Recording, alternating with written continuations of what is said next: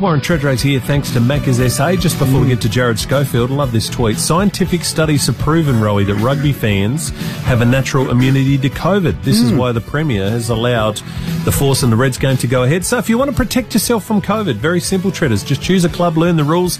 It may save your life. Doesn't make it sense. does. I picked the Wallabies and they haven't been very good of late. Yeah. Scully next. Treaders. This is a text on the Bob Jane team. Treaders would be lucky to kick a point. That's from John the Butcher.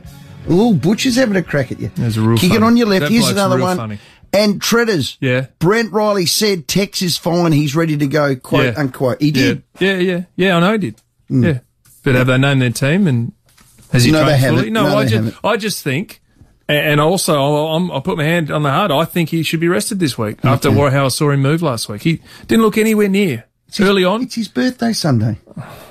Port's midfield manager. We're talking about Port now. Jared Schofield. Scully, welcome.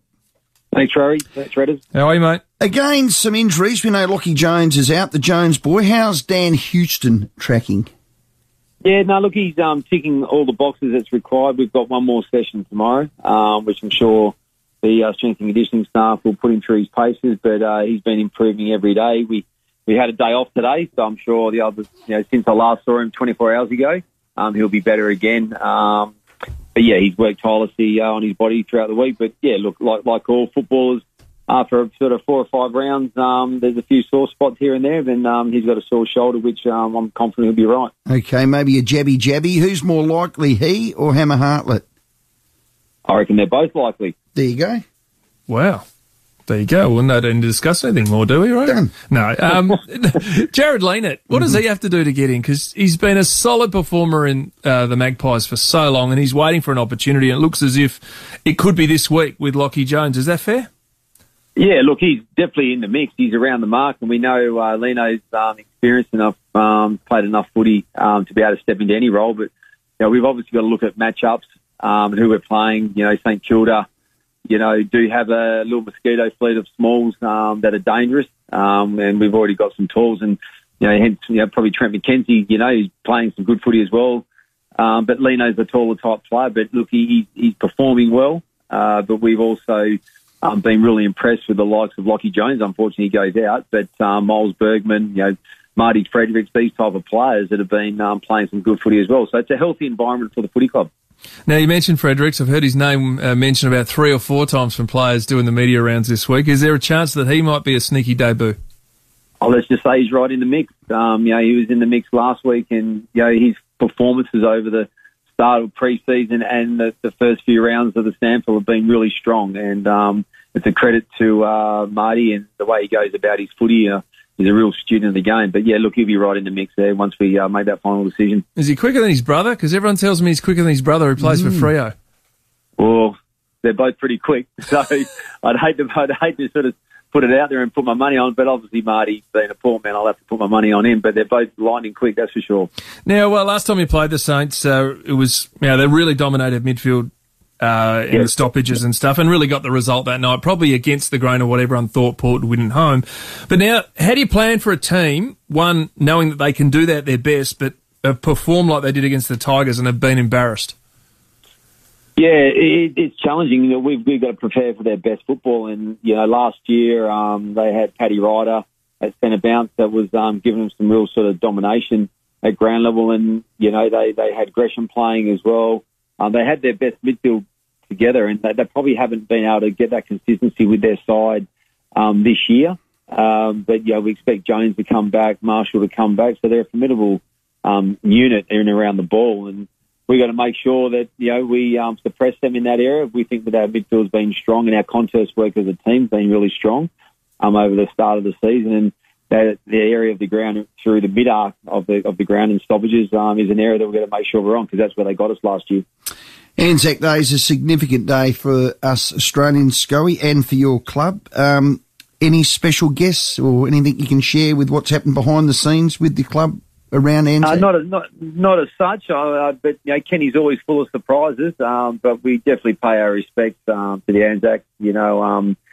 For our club, it's the 17th, I think, consecutive time we've been a part of the game on Anzac Day, and we've had some past players and officials that have really that have served the country and since 1915. So, yeah, we're very proud of having a connection to it. Look, there might be a little surprise for us yet to see, but there might be tomorrow at Captain's Run.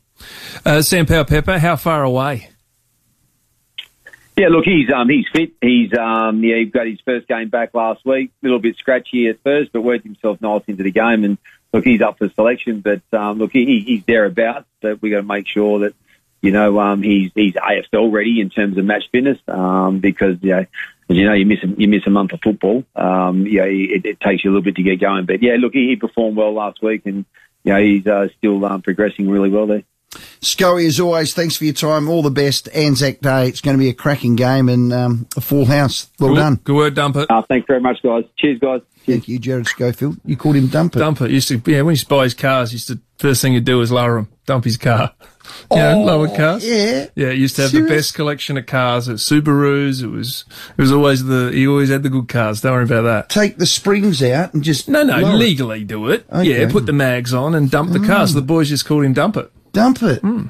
Dump it. Yeah. So he'd get on really well with Charlie Dixon because he loves cars. Oh, yeah, I think they both love their cars. Love their cars. Well, I'm happy with my little North Point. Don't worry about that. And you're happy with your Maccas. Treaders, as always, thank you. No worries. Head to Maccas, try their new classic Southern Chicken Burger, made with a big 100% Aussie chicken patty and the new crunchier Southern-style coating that's so good. Maccas SA is the home of footy.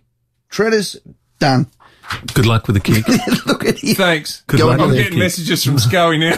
Oh, no. Now you're in trouble. Dump it. Warren Did you call me Treadray, Dump It? part of 5AA's coverage across the weekend for Anzac Day, with Port taking on the Saints at the Adelaide Oval. Just to make things a little more confusing out of Perth, as we know, with 2 cases there, 3-day lockdown.